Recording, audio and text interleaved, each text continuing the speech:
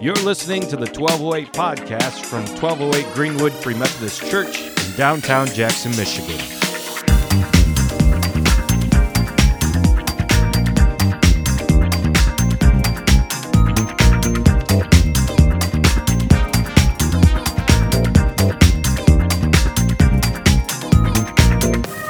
There's three spots in Luke I want to read to you because what we have in Luke 8 today, or Luke 9 today, shows up a few more times. And when the Bible decides to say something several times, usually it's trying to help you connect dots between the kinds of things that are showing up. So here's the first part. It's out of Luke 9.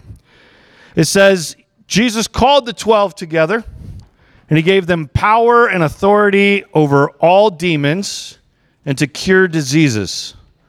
And he sent them out to proclaim the kingdom of God and to heal. And he said to them, take nothing for your journey. No staff, nor bag, nor bread, nor money, and do not have two tunics. And whatever house you enter, stay there. And from there, depart.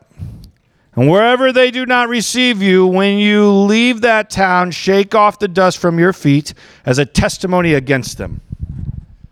And they departed and went through the villages, preaching the gospel and healing everywhere. First things first, the first time we see this passage, Jesus is talking to his 12 disciples, and he gives them instructions about how to do mission work.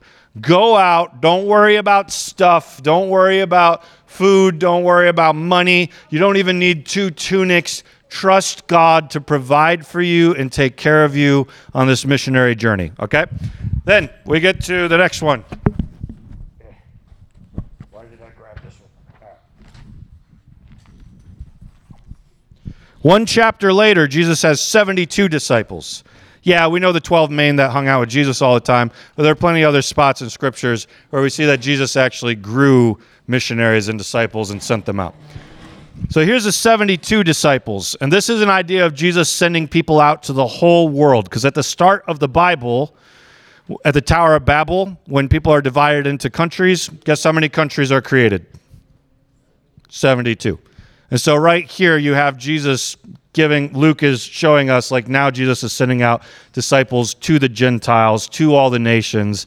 The 72 countries are about to find people that are coming to them. After this, the Lord appointed 72 others and sent them on ahead of him, 2 by 2, into every town and place where he was himself about to go. And he said to them, the harvest is plentiful, but the laborers are few. Therefore, pray earnestly to the Lord of the harvest to send out laborers into the harvest. Go your way. Behold, I am sending you out as lambs in the midst of wolves. Carry no money bag, no knapsack, no sandals, and greet no one on the road. Whatever house you enter, first say, peace be to this house. And if a son of peace is there, your peace will rest upon him. But if not, it will return to you. And remain in the same house, eating and drinking what they provide, for the laborer deserves his wages. Do not go from house to house. Whenever you enter a town and they receive you, eat what is set before you. Heal the sick in it, and say to them, the kingdom of God has come near to you. But whenever you enter a town and they do not receive you, go into its streets and say, even the dust of this town that clings to our feet, we wipe off against you. Nevertheless, know this, that the kingdom of God has come near. I tell you, it will be more bearable on that day for Sodom than for that town. And then,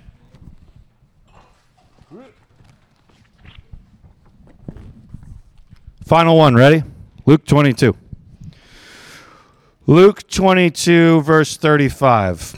And he said to them, when I sent you out with no money bag, or knapsack, or sandals, did you lack anything?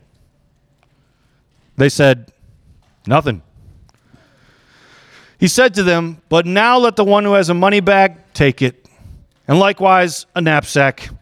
And let the one who has no sword sell his cloak and buy one. For I tell you that this scripture must be fulfilled in me. And he was numbered with the transgressors. That's the scripture Jesus is quoting. He was numbered with the transgressors. In other words, he's telling his disciples, did you lack anything when you did it the right way? No, nothing. Okay, well, there's a prophecy that you're all going to transgress me, so do the opposite of what I said now. For what is written about me has its fulfillment. And they said, look, Lord, here are 2 swords. And he said to them, it is enough. 2 swords is enough to transgress me. 1 sword would have been enough to transgress me. Ironically, I was looking at this in Luke. It just says, look, Lord, here are 2 swords. And do they go buy swords in any of the other Gospels? Does anybody know? Because Luke presents it in my mind, it's really funny. Like, you don't need a sword. You don't need to do anything. But go ahead and go buy one. Oh, you mean like this one? Where'd you get that, Peter? All right, I just, ready to go anytime. Oh, that's enough, I guess. Whatever the case, right here you find that Jesus is found among transgressors, his own disciples, and their transgression against him is to do ministry in the opposite kind of way that they've always been called to do. Ministry is hard because it requires a lot of trust.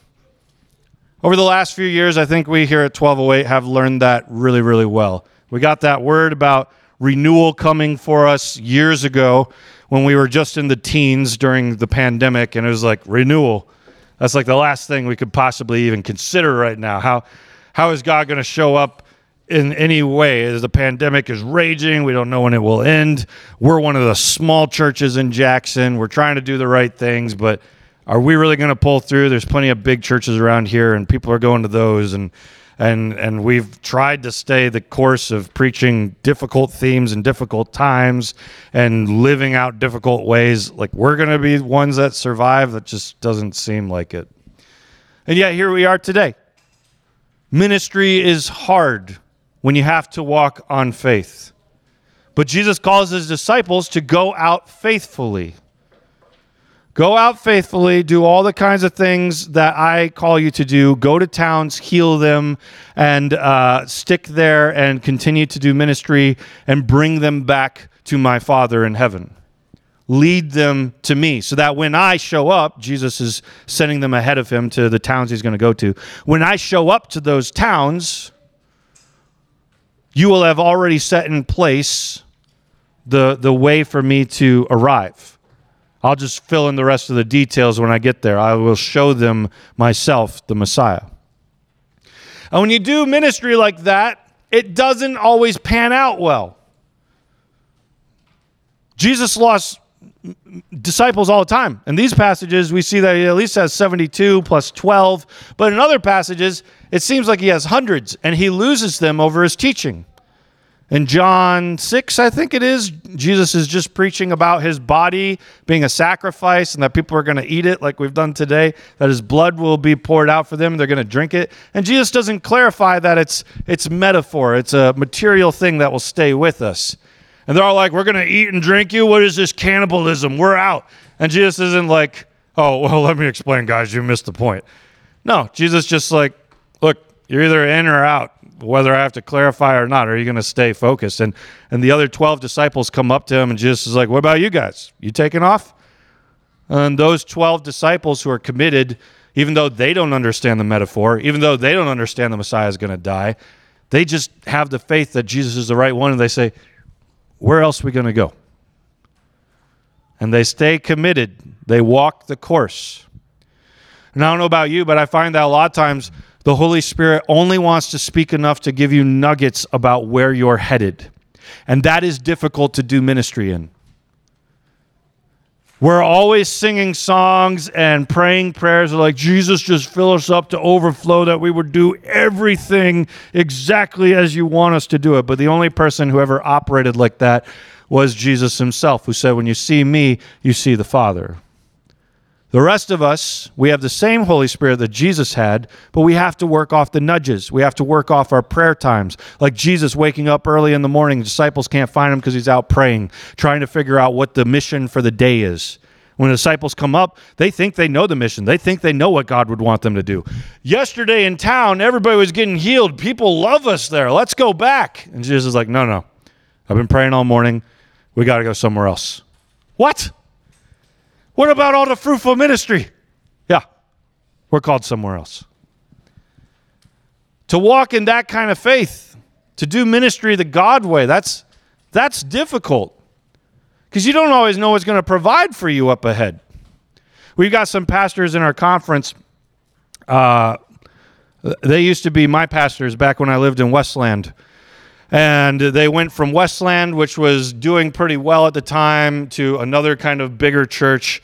And then they felt this call upon their life to go to Detroit and start a church that had not been started before, a very different kind of model. And so they and their family uprooted themselves, feeling a call to the poor in Detroit, went to Detroit, and kind of tossed out all the big vision, big church kind of style that they did before, and they launched what is now known to us as a dinner church.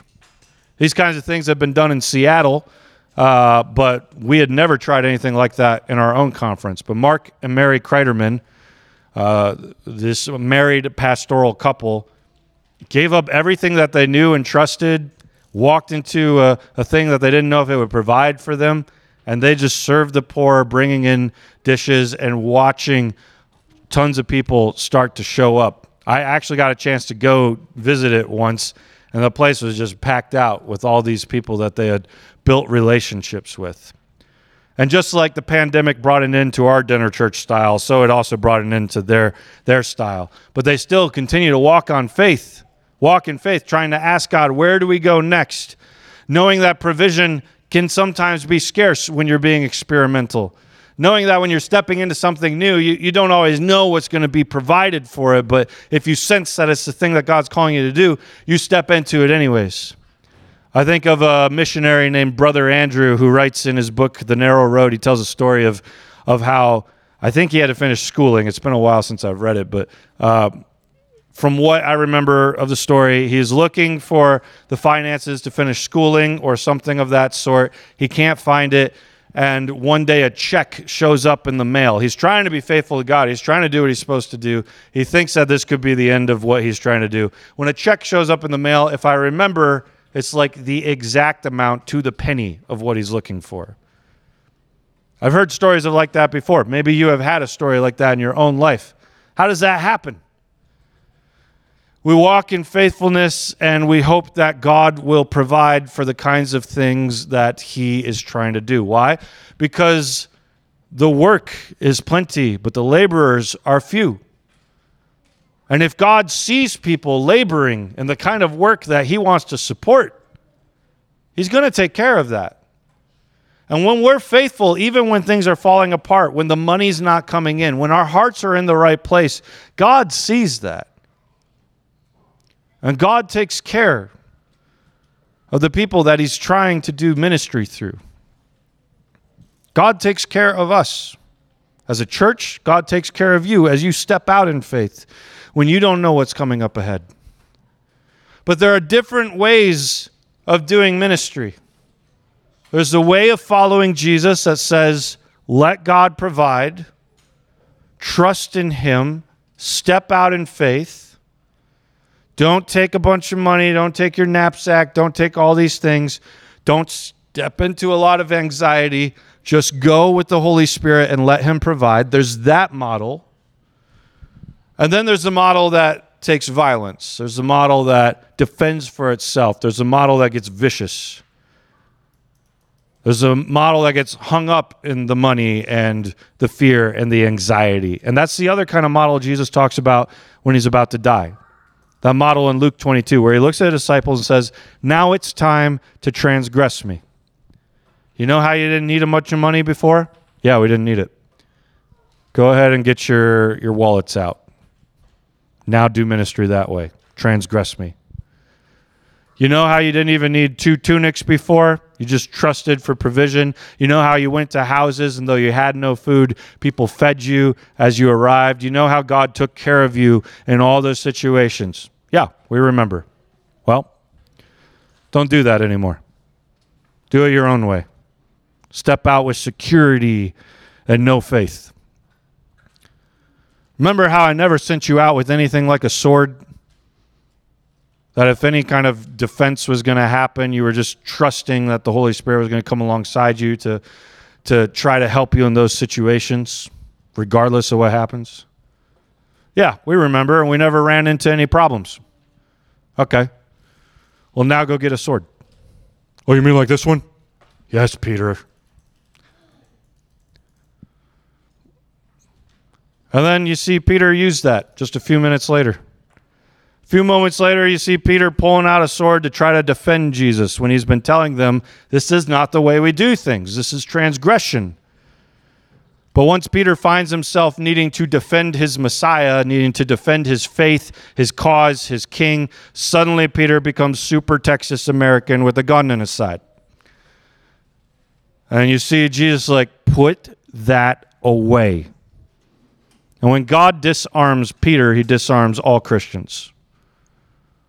This is not the gospel found in your security on your belt. This is not the gospel. Find the gospel in walking in faith. Find the gospel in a different way, in a better way. Not in all your defense, not that you can't run and try to get out of horrible situations, but sometimes you might face something like martyrdom, and that too is the gospel. You can walk in faith or you can walk in security. There are two different ways of doing ministry. And I encourage you to continue to step out in faith here at 1208 and in your own life. Americans love security. We love security. I know there's plenty of people that get by paycheck to paycheck, and it sucks, and it's not great, and it's difficult, and I'm not advocating for that kind of life. Like, yeah, we could probably use some more security than that. But then I run into people who are like, oh, I'm just really afraid something's going to fall apart. I got only $50,000 in my savings account or something. I'm like, what? What's going to fall apart that you need $50,000? I mean, I guess it could, but the rest of much of Jackson is living paycheck to paycheck. I have learned myself over the years that God provides. I remember when I was in Chicago, I've shared this story before, but I had a whole bunch of graduation money, and I just would pray with the homeless everywhere I went, and I'd often give them money after that, hoping that would help. And I just always was confused when I go back to my wallet, there was still money there. Maybe it was just for once I had more money in my wallet than I ever had, but it always seemed like, wow, I feel generous, and at the same time I feel like I'm being taken care of, even if this thing is not being repopulated at any point. I didn't actually think that was happening, but giving that money away, taking care of the people around me, that filled me up. Walk in faith. God will meet you in those places. Yes, he sometimes speaks quietly, he sometimes speaks in nudges, and he often doesn't lay out the whole plan. Renewal is coming. When? Why? How? What am I looking for? I'll tell you as you get along. Little nudges along the way have come up. We've seen that. But the whole thing not laid out. Paul knows what the point of his job is. He's the apostle to the Gentiles. He's got to get out there along with those 72 others and reach all the nations and bring them back to Christ. And so Paul keeps going around trying to do that. And yet he has to follow the Spirit's nudges. Paul thinks he knows exactly where to go. He's on his way to this other country. He's going to reach those people when he has a dream. Well, he says first the Spirit forbade him from going there. How did the Spirit forbid Paul from going there? No idea. Doesn't say. But Paul knew in his soul, I cannot go to that country. The Spirit will not let me. So what am I supposed to do? God does not show up and lay out a whole plan for Paul. God just shows up with a nugget. He gives him a dream of a Macedonian man waving at him. He's like, oh, Macedonia. That's where I'm supposed to go next. Pack it up, everybody. Let's go. And then Paul walks in faith to the next place. And he does it without the sword. And he faces persecution over and over and over again. There's a fun chapter where he writes a whole list of everything that's happened to him. But he does it the God way. He does it by following the spiritual nuggets. And as he does that, Paul becomes one of the most faithful people we know, with the ability to write most of our New Testament. And how many of the nations were reached through the work that he did, as he boldly walked out to reach Gentiles that the rest of the church was still kind of edgy about. Is that really what we're supposed to be doing? Paul said yes. And it's a question, would you be in this room today if Paul was not as zealous for spreading the gospel as he was back then? He really got a head start on the gospel for the rest of us. That's what God can do when we are faithful and we do ministry his way. That through 12 disciples, the entire world might one day be changed. So Jesus, we come before you right now, and we need to know how to be faithful in our own lives, in our own ministries, with our own paychecks, with our own securities, with our own insecurities. That we might get to a place like you, Jesus, who, yes, you had wealthy women were financing your ministry, but you also went from place to place. You found yourself homeless. You were born in an inn. You grew up as a refugee. You had no place to lay your head. Cities rejected you, and you couldn't stay there, so you had to go on to the next one. You showed us what it means to walk in faith. You showed us what it means to not always know what's ahead of us. That you walked into towns to find out that they wouldn't let you in. Not that you knew that ahead of time. And when the sons of thunder disciples wanted to go guns blazing and call down fire from heaven on cities that wouldn't welcome you, you just simply said, no, that's not the way we do things. And you did ministry your own way. You walked in faith. You walked in love and grace. And you hoped that the peace of God might fall in the houses that you ran into, that they might receive you. So here we are. We need your faith. We need those nuggets that the Holy Spirit will give us, those nudges to push us in the right direction. We want to see the renewal of what you're calling our church to, and we want to see the renewal of what you're calling our lives to. So would you continue to do that? And we thank you that we know you are already in that process, because that is resurrection taking place in us right now. Thank you. Lead us. In Jesus' name. Amen.